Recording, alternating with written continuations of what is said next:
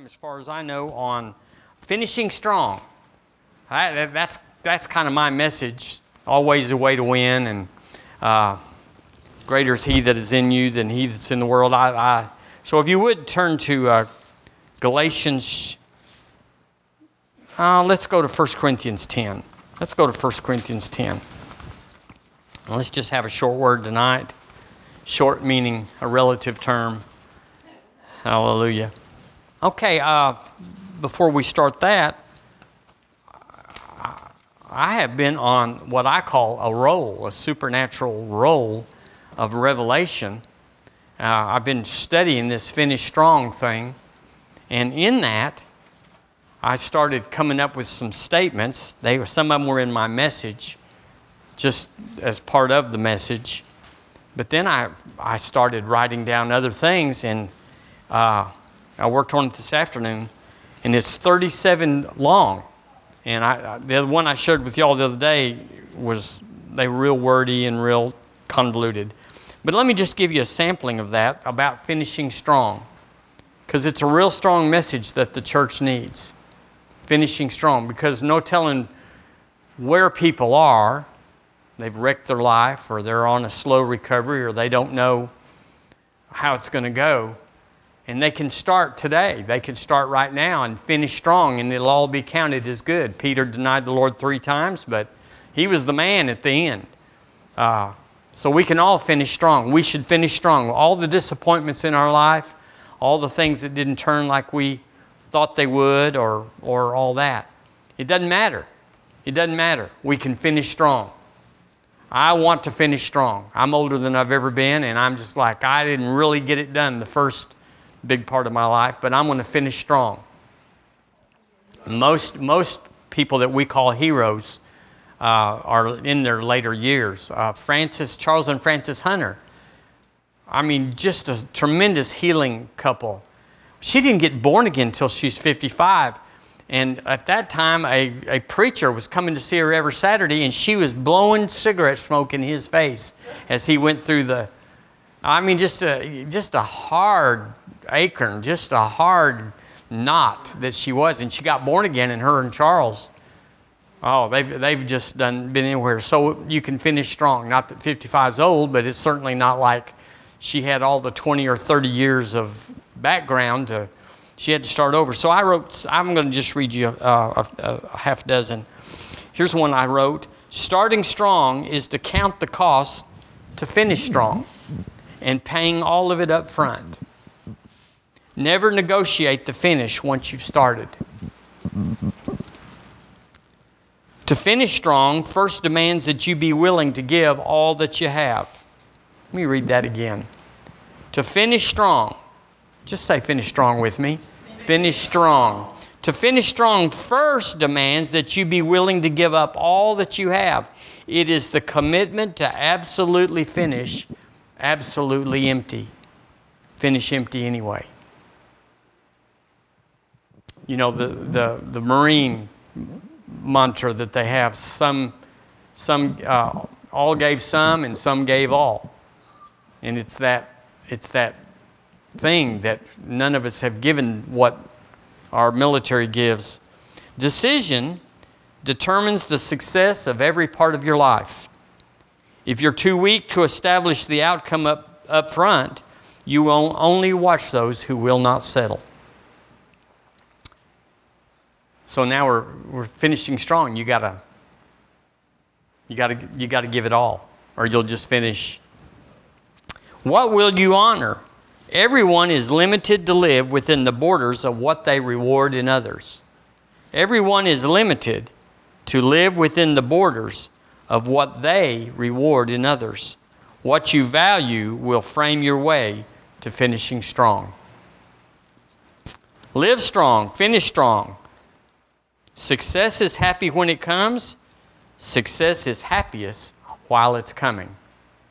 So that goes along with be happy. You can't wait until it happens to say, okay, now I'm happy. Find your turnaround. I got this from what we ministered the other day. Find your turnaround. Every hard thing that seems hard is not all hard. It has one reversal built in. Look for it. Finishing strong is measured by pursuit. Here's one more. Keep going. There's always enough left for another kick. A man is celebrated by what even surprised him after he determined to finish strong. Let God surprise us with His goodness. Amen. Well, anyway, I'll give those to you eventually. I'm not working on them. I've got two more I've got room for two more, so I'm going to finish the page up. Hallelujah. Well, we've been talking about finishing strong, and we've got so much help to finish strong. Holy Ghost is on our side. God's in a good mood. Nobody's mad at us except the devil, and we don't care because we're whooping him from pillar to post. So when we say that there's always a way to win, when we say that nothing is impossible, you have to wonder if you just stop and say, how does that work? How does it work that nothing's impossible? Because we know it doesn't just happen that you come up on something that's really hard, that God just says, let me handle this, and moves you aside and just takes care of it. God's not in control. He's not in control. So when we say there's always a way to win, how does that really play out? How do we plug into that? Well, we looked at Galatians 5:7.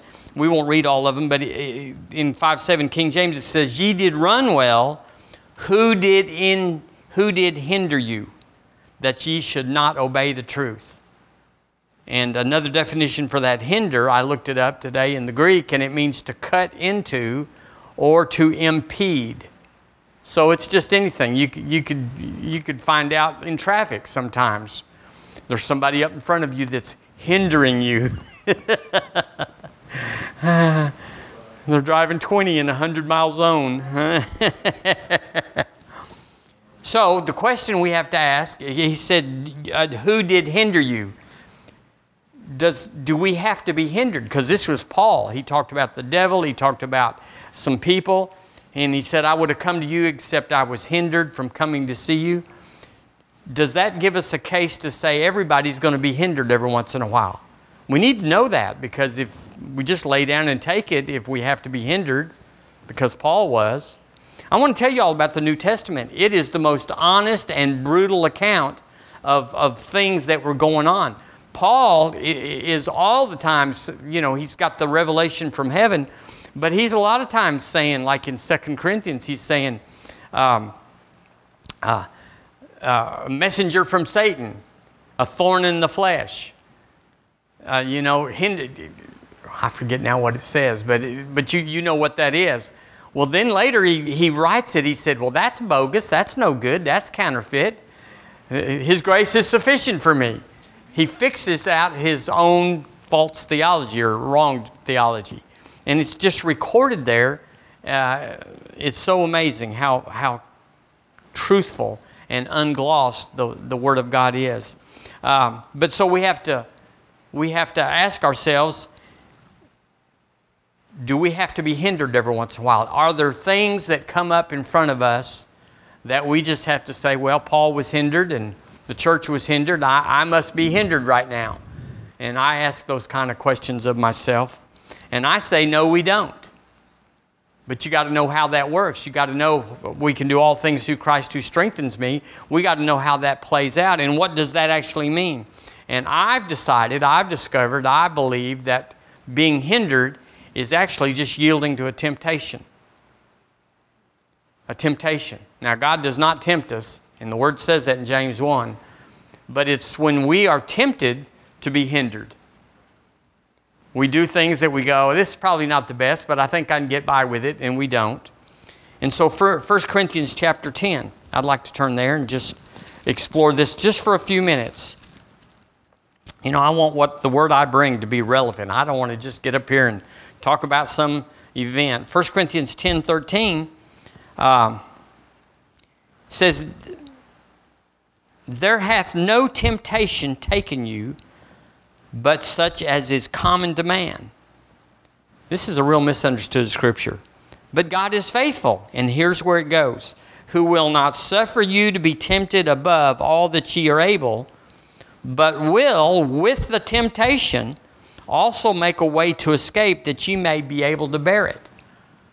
Well, if you get your pronouns lined up there, you could make a case that God is the one that tempts us. And if we don't buy that, we can certainly say that He analyzes us. He gives us a quiz, a spiritual quiz, and says, how big are you in the kingdom? And the devil's got a plan for you. But since you're little, since you're not very spiritual, and it would hurt you, I'm going to limit his access to you, and he's not going to be able to do what he would want to do. But if you're over here and you're Kenneth Copeland or Jesse Duplantis or somebody like that can handle quite a bit of firepower, that it seems like the Lord is saying here, I'm just going to let him have you, and the door's open, and let him do what he wants. But, it kind of feels scratchy in your heart when you think along these lines that it doesn't really line up with what we already know or believe, or at least for me, that God is kind of in control there, where he is monitoring the devil, and if the devil is attacking one of the lambs, the babies, that he intervenes and he keeps him from doing things. Kind of sometimes makes you wonder about what's the advantage of growing up if that's happening. The New Living Translation says, he will not allow the temptation to be more than you could stand. He will not allow. So that sounds like he's intervening. When you are tempted, he will, here it is, when you are tempted, he will show you a way out so that you can endure. So there's the explanation, is that he doesn't intervene with the devil, but he shows you the way of escape. No weapon formed against you shall prosper. The weapon is formed, but there's a way of escape where it didn't get to go full bore and take you out. So you have to say that's the way it always happens. That he always makes a way of escape. He doesn't just look down and say, hey kids, you're on your own. Do the best you can. Whatsoever you bind on earth, whatever you loose on earth, it's in your hands. But he's really cool about the Holy Ghost and about wisdom of doing this. So I've asked, is there a personal adjustment made for us? If someone that just got born again, do they have a ring of protection around them that maybe you and I don't have? That it's like the devil says, I'm going to take that one out because they don't have that protection. And I don't believe that. And so we're going to explain it. The Amplified. Brace yourself, it's long. For no temptation, no trial regarding as enticing to sin, no matter how it comes or where it leads, has overtaken you and laid hold on you. That is not common demand. And that is the key right there. That is not common demand. That is, no temptation or trial has come to you that is beyond human resistance, and that is not adjusted and adapted and belonging to human experience, and such as man can bear. But God is faithful to His word and to His compassionate nature. And here it comes. And He can be trusted not to let you be tempted and tried and essayed beyond your ability and strength of resistance and power to endure. But with the temptation, He will always also provide the way out, the means of escape to a landing place, that you may be capable and strong and powerful to bear up under it. So what do y'all think of that? Well, this is what I get out of the Word, because all the Word has to, you can't just slip this verse out and say, we're going to build a doctrine on that and ignore everything else. It's all got to fit, doesn't it? It's all got to mesh in there. And we're talking about finishing strong. How do you finish strong if you can be hindered? How can you finish strong if the devil's coming after you and he has different levels of power that he can use against you? So it's not some people that get big temptations and big tests and some people that get little ones. The devil's held in check. But how's he held in check? It's not personal. It says here the devil can't use a weapon that we cannot defend. So if you think about it, the devil is a supernatural creature. He has no authority in the earth. So all he can do in the earth is what we permit, allow. Are we good on that? He can't do anything that we don't allow because he has no authority. So he has to deceive and dissuade us and trick us, deceive us to coming into some sort of agreement with him, thinking it's going to go one way like Eve did, and it goes another way. And so he got the upper hand, but he had to trick her because he had none of his own. So the devil can't use a weapon. He can't go out of the norm of what is common to man. So he can't launch a super secret weapon against you that there's no biblical defense for. So everything he's got, we've seen it. Now, we had never seen COVID before, but it was just like the flu or just like whatever. I mean, it was more consequential. I'm not demeaning its wrath, but it all fell under, it's like the flu and stage 4 cancer. It all has to go under in the name of Jesus. If there's no levels or degrees there. So here's the key. He is hindered.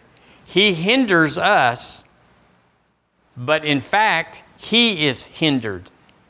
He would like to pull something special out and put it on me, for instance, or you, and knock us out, take us out of commission, knock us out of capacity. But the Word says that he cannot bring anything that's not common to man. So we already know everything that's common to man. If you hadn't actually had it in your life, lack or sickness or pain or an accident of some kind, all that stuff is common to man. And there's no secret demonic power that he can bring from his realm, out from hell, and spring it on us, and it's like, oh no, it's not. It's like COVID. There was no vaccine for it. He can't do that. And you know, we're vaccinated by the Word of God. I'm not here to say what we should do and how you did it and all that. That is not the issue. The issue is to get on the other side of it. And let it be done unto us according to our faith. And so I think we all got a big wake-up call during this little experience. That says, I'll be more ready next time. I'm not going to fall for it again. So, those scriptures that we use, I can do all things through Christ who strengthens me. He always causes me to triumph in Christ Jesus. Greater is He that is in me than He is in the world. As He is, so am I in this world. Those things are all our shield, our protection. It's our common mode of life, and He has nothing that can get around all those things. He has nothing. Because with the temptation, with the test that He brings, with the trial that He brings, we have a defense, and God then says that He can do this without interfering. He can show us by Holy Ghost, do this. Go get hands laid on you for that. Go ask somebody for help in this. Or just pray and say, Lord, I need this. Like Leroy, I keep talking about Leroy Thompson, where he just says, go lay hands on your washing machine. And you go, well, how's that? Well, the key here is the devil is hindered. He's impeded. He's what that definition that says cut into. But we are not. We are not. Turn with me, if you would, to where could we go now? Well, let's go to Psalm 56. Now, I got ahead of myself. Let's go to Psalm 56. And so let's understand this. Now, here's my motive for putting this in us. We all know this in some measure degree, but we have to hear it every once in a while to get brushed up on it. But you're going to have to go minister to people that are going to ask you these questions. We need to know. We need to have an answer. Oh, gosh, I'll get back to you on that. That's what I used to say. Because I didn't know, and I was honest about it. I didn't try to make up something. You know, that's where all the false doctrine comes from, is somebody made up something. And it fit their situation that day, but it didn't fit the Word of God, and it didn't fit the experience that we are supposed to have. So Psalm 56, it's a wonderful psalm. Verse 4 says, in God I will praise His word. In God I have put my trust. I will not fear what flesh can do against me. But we're going to go down to verse 9. And we're going to see something here. When I cry unto Thee, Then shall mine enemies turn back. This I know, for God is with me. That's cool. Verse 10, in God will I praise his word. In the Lord will I praise his word. Verse 11, in God have I put my trust. I will not be afraid what man can do unto me. Verse 11. Oh, excuse me. I just said verse 11. So, in verse 10, we see two different words for God there. In God will I praise him. In the Lord will I praise his word. Well, those are two different words in the Hebrew, and we know this thing. The first word, God, is the word Elohim. And it's the same word that's in Genesis 1:1. In the beginning, Elohim created heaven and earth. So Elohim is a facet of God. He's not two. He's not bipolar. It's a facet of God that he uses, or he demonstrates how to keep the world the same. It's Elohim that makes the sun come up. They can predict the sun coming up. When's it going to come up? 25 years from now. And you just pick a day and they can find it. And they know it's so predictable. Its gravity is always the same. The temperature of the earth's the same. The temperature of the sun's the same. If you study out the earth and the sun, the solar system, you'll find out that there are tolerances that are less than 1%, that if it got colder or hotter or closer or further away, we couldn't exist. The tolerance is so close, it has to be just right. And so it is, and so we are. So this is Elohim. He's the God that controls he's the maintainer of natural order. We take that for granted that, well, yeah, it's just like, he got it started, it'll keep going. But you and I got our bodies going, and we have to adjust them every once in a while. You'll know sometimes you got to take a nap, and sometimes you got to, you know what we got to do. But in verse 10, it says, in the Lord I will praise his name. But that's not the same word as Elohim. It's the word El Shaddai. And El Shaddai is another facet of God. And it's the supernatural side. It's the power side. It's the side that goes outside of the natural.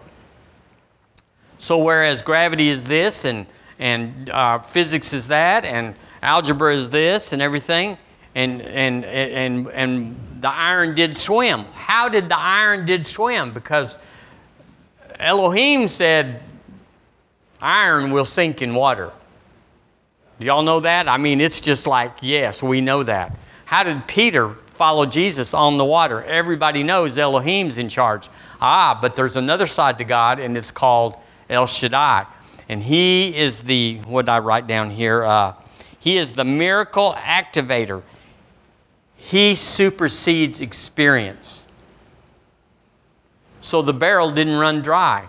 The oil poured until there was no more vessels. Fire came down and smoked them with Ahab's Baal idol and all that. And all these stories in the Old Testament and the New, where the jail did shake and broke and the prisoners got out. Who caused that? That's not something that you can explain and say scientifically it's this, that, and the other. How about the 5 loaves and the 2 fishes where they said, what is this among so many? And the Lord gave it to the disciples. He didn't go off in a corner and say, y'all put a sheet around me, I'm fixing to do some hokey pokey. He handed it out to the disciples, who then divided it. And how is that? That is El Shaddai. He exceeds or goes beyond experience. So he doesn't do away with natural law, but he supersedes it, just like an airplane supersedes gravity. If you get enough lift and thrust and all those things, one law can supersede another law. But you know, if you throttle back, you're going to the ground. If it ever sputters, it's over. So here's the key. This is why I brought this up. Elohim keeps the devil in check, that he cannot exceed natural order. The devil can't make 24-hour days. He can't make it where it doesn't rain. He can't make it where gravity is easy over here, or it's like the moon over here and it's different. He can't mess with Elohim, the natural order. But we can. So it's really kind of an advantage where he is hindered, but we are not. And we need to, I know we know that, I know you all know that, but sometimes we only know how it works, kind of like we know you get in a car and you turn the key and hit the gas and put it in D and off you go. But you might not know what D is connected to. You might not know where that key goes. You might not know if you didn't have any oil in your transmission, you won't go far. All those things. We know the end of it or how to operate it, but we sometimes don't know the mechanics. Some people in the city think that cheese grows on, is something that grows on a vine or something. I mean, really, I read that the other day. They're like, oh my. They don't know where bacon comes from. They don't know, all that sort of stuff. Well, we need to know. We need to know. So turn with me to 2 Corinthians chapter 10, if you would. I got to get you up here. We're talking about finishing strong. And I think we need to know how this stuff works, be well versed in it, because this is the kind of stuff that heathens, or unsaved, or unlearned Christians, they'll throw this at you. I had a Baptist friend in West Texas, and I never knew there was so many scriptures about healing in the Old Testament that you could take out of context, that you could just lift them up and just drag them over here and make them say that God was against healing, God was putting stuff on people. I was amazed, but he knew them all. He had them in a book, and he bowed down to them because he's bound and determined to prove that healing is not God's will. But like we say, he had a doctrine, but we had an experience. It was too late to say tongues had passed away because we were speaking in them. Amen. Okay, 2 Corinthians chapter 10. Let's look, this verse 3. Talking about finishing strong. For though we walk in the flesh, we do not war after the flesh. So there it's talking about the flesh being the Elohim, but we do not war after the flesh. It's talking about El Shaddai. We're limited until he turns us loose, until we get into him. But the devil's limited all the time. He's in a jurisdiction. He's limited to what is natural. He can only use natural things. That's all he can do. Well, we can do all that. He can't do anything that we can't do. And then we can do more than he can do. So we're talking about being hindered. He's hindered. So that's why he's such a tricky little devil. That's why he's such a nasty little thing. Is because his brain, his thinking, and all that is totally in what we would call subversive propaganda, like nations do now, to speak something that's not true against the truth so everybody will believe it. They're saying right now that almost all of Russia believes that Ukraine is full of Nazis, and they're trying to they're trying to save Mother Russia. Stuff like that. Well, that's what the devil does. It says in verse 4, for the weapons of our warfare are not carnal, not natural, not earthy, but mighty through God to the pulling down of strongholds. And we won't go into that, but it's not talking about devils here. It's talking about the way the devil can use us, which is through our minds. We don't do wrestling with the devil. We don't outrun the devil or run from the devil. We stop him. We take authority over him. He can't take authority over us. He has to trick us into taking authority over ourselves. Well, I guess I got the flu. Guess it's going to be one of that seasons again. Well, that was planted by the devil and spoken by us, and so we just generated that condition based on our authority, but based on his suggestion. Is that right? Okay, I'm going to say it is. So, but mighty through God, mighty through God, mighty through God. He's hindered and we're not. Our weapons are mighty through God. And then verse 5 it says, casting down imaginations and every high thing that exalteth itself against the knowledge of God, And here it is, bringing into captivity every thought to the obedience of Christ. So how do we beat the devil? We have to bring every thought. That's all he can do against us, is put thoughts in us, seduce us, entreat us, tempt us to speak things that are contrary to who we are, what we have, and what we can do. Well, they're laying off people at work. I just bought a new car. It looks like we're going to... And then you just go dribbling off. It's just like, really? Our weapons are mighty in God. So he says the warfare there is not against the devil. He's already defeated. Why would we have to have war on the devil? He's already whooped, dead, and gone. There is nothing left to do to the devil. Jesus made a show of him openly. He is defeated. It is over. It is done. There is not another chapter, another verse, another period to say we do need to take care of some loose ends. There are no loose ends. Y'all help me if you get a chance. There's no loose ends with the devil. He is utterly defeated. So when it's talking here about spiritual warfare, it's not talking about you giddy up and going and putting on a sword and going out. It's talking about taking our minds, taking control of our minds and bringing every thought. What's every thought? I'm sick, I'm broke, it's not going to turn out. Bringing our thoughts into captivity to the obedience of Christ. You see that in verse 5? Casting down imaginations. Well, what imaginations would be casting down? Casting down imaginations that I'm not who the Word says I am, and I can't do what the Word says I can, and I don't have what the Word says I have. That's the imaginations. We have to cast them down. And that's why we read this. We do a lot of casting when we read this. It assaults and confronts what the devil has put in us and our experience. We see things of other people, good people, great people, godly people. We look up to them, and yet they're having experiences. And so we begin to wonder, well, I wonder if that's what this means. You've got to take those captive and cast them down. And so every thought is where the temptation is. Would y'all agree with that? Every thought that we're supposed to take into captivity, that's where the temptation is. I mean, no matter what temptation we yield to rob a bank, to commit adultery, to lie and cheat on our whatever, well, where's all that come from? Are we robotic and we just walk through the house until we finally do something naughty? No, it starts up here.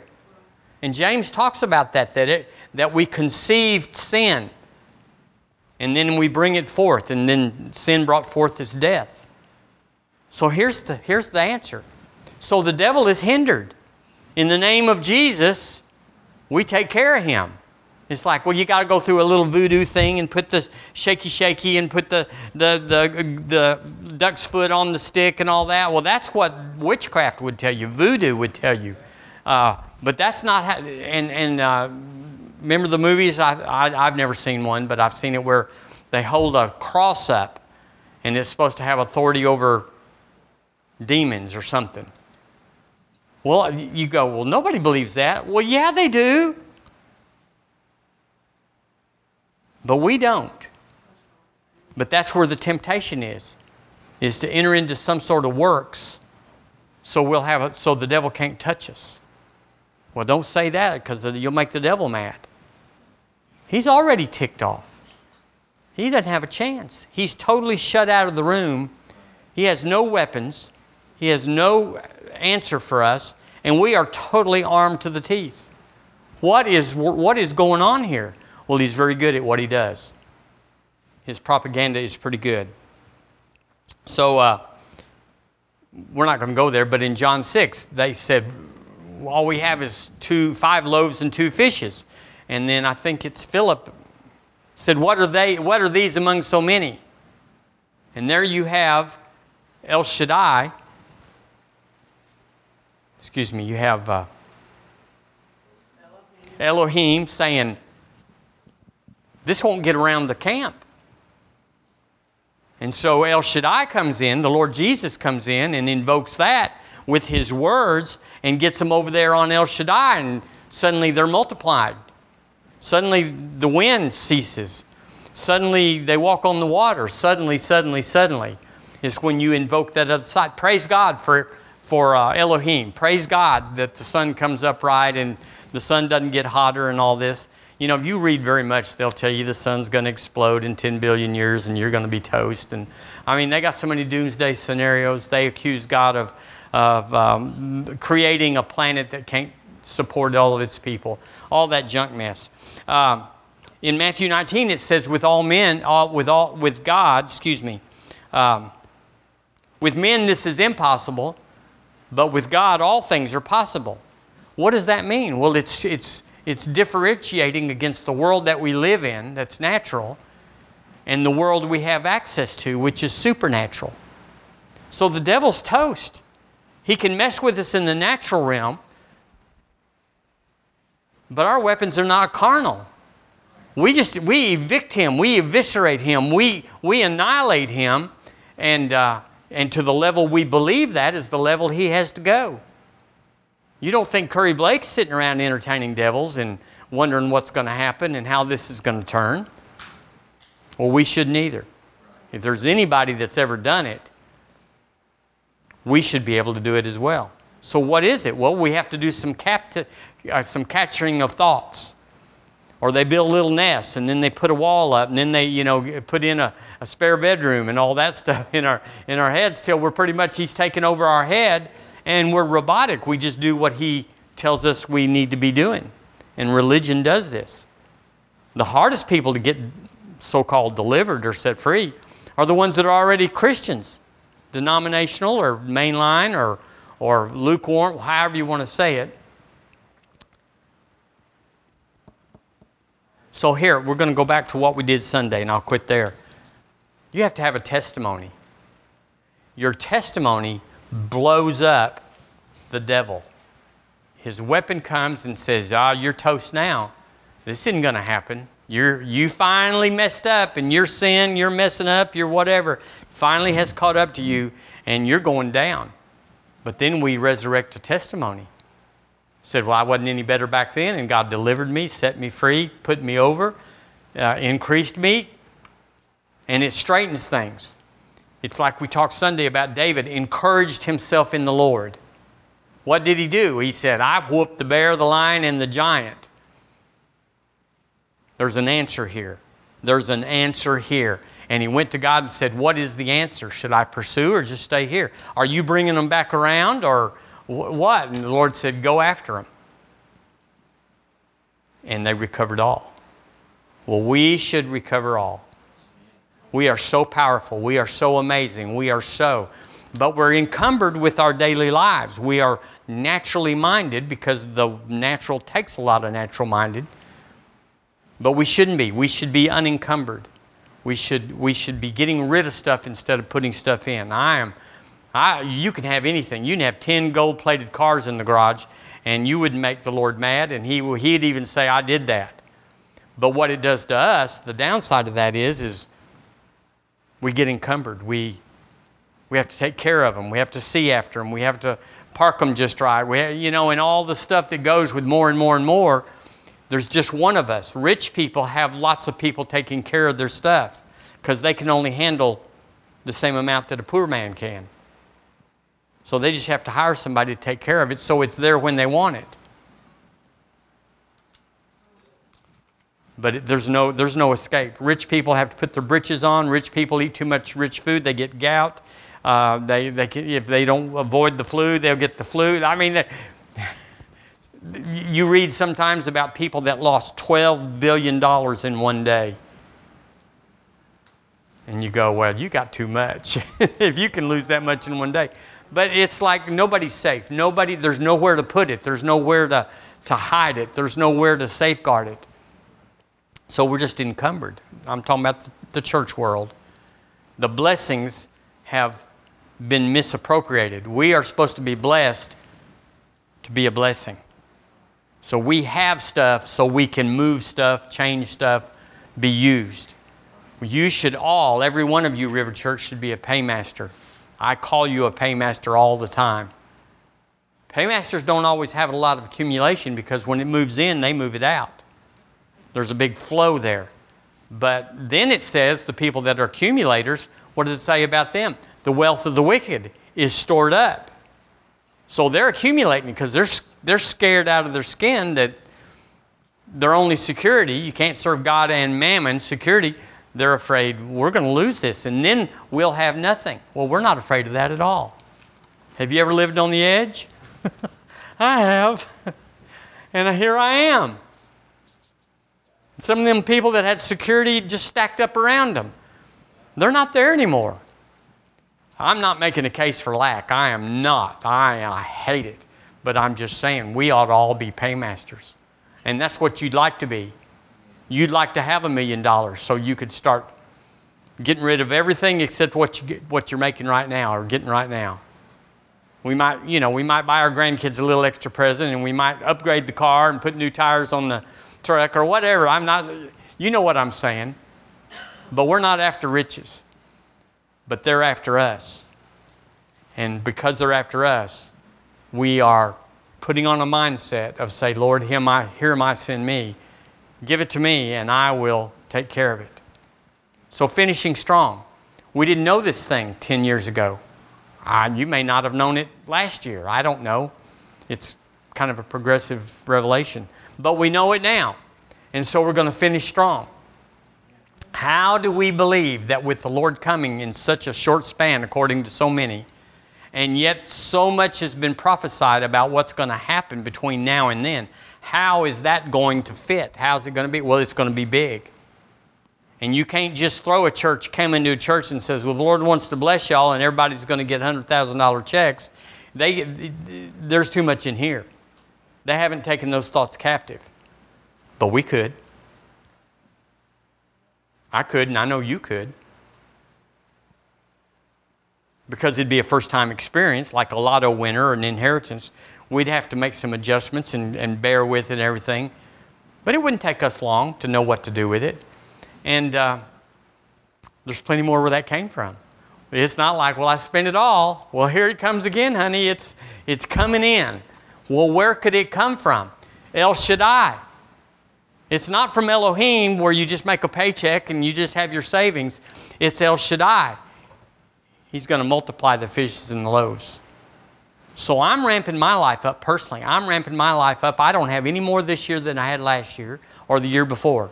But I'm acting like I do.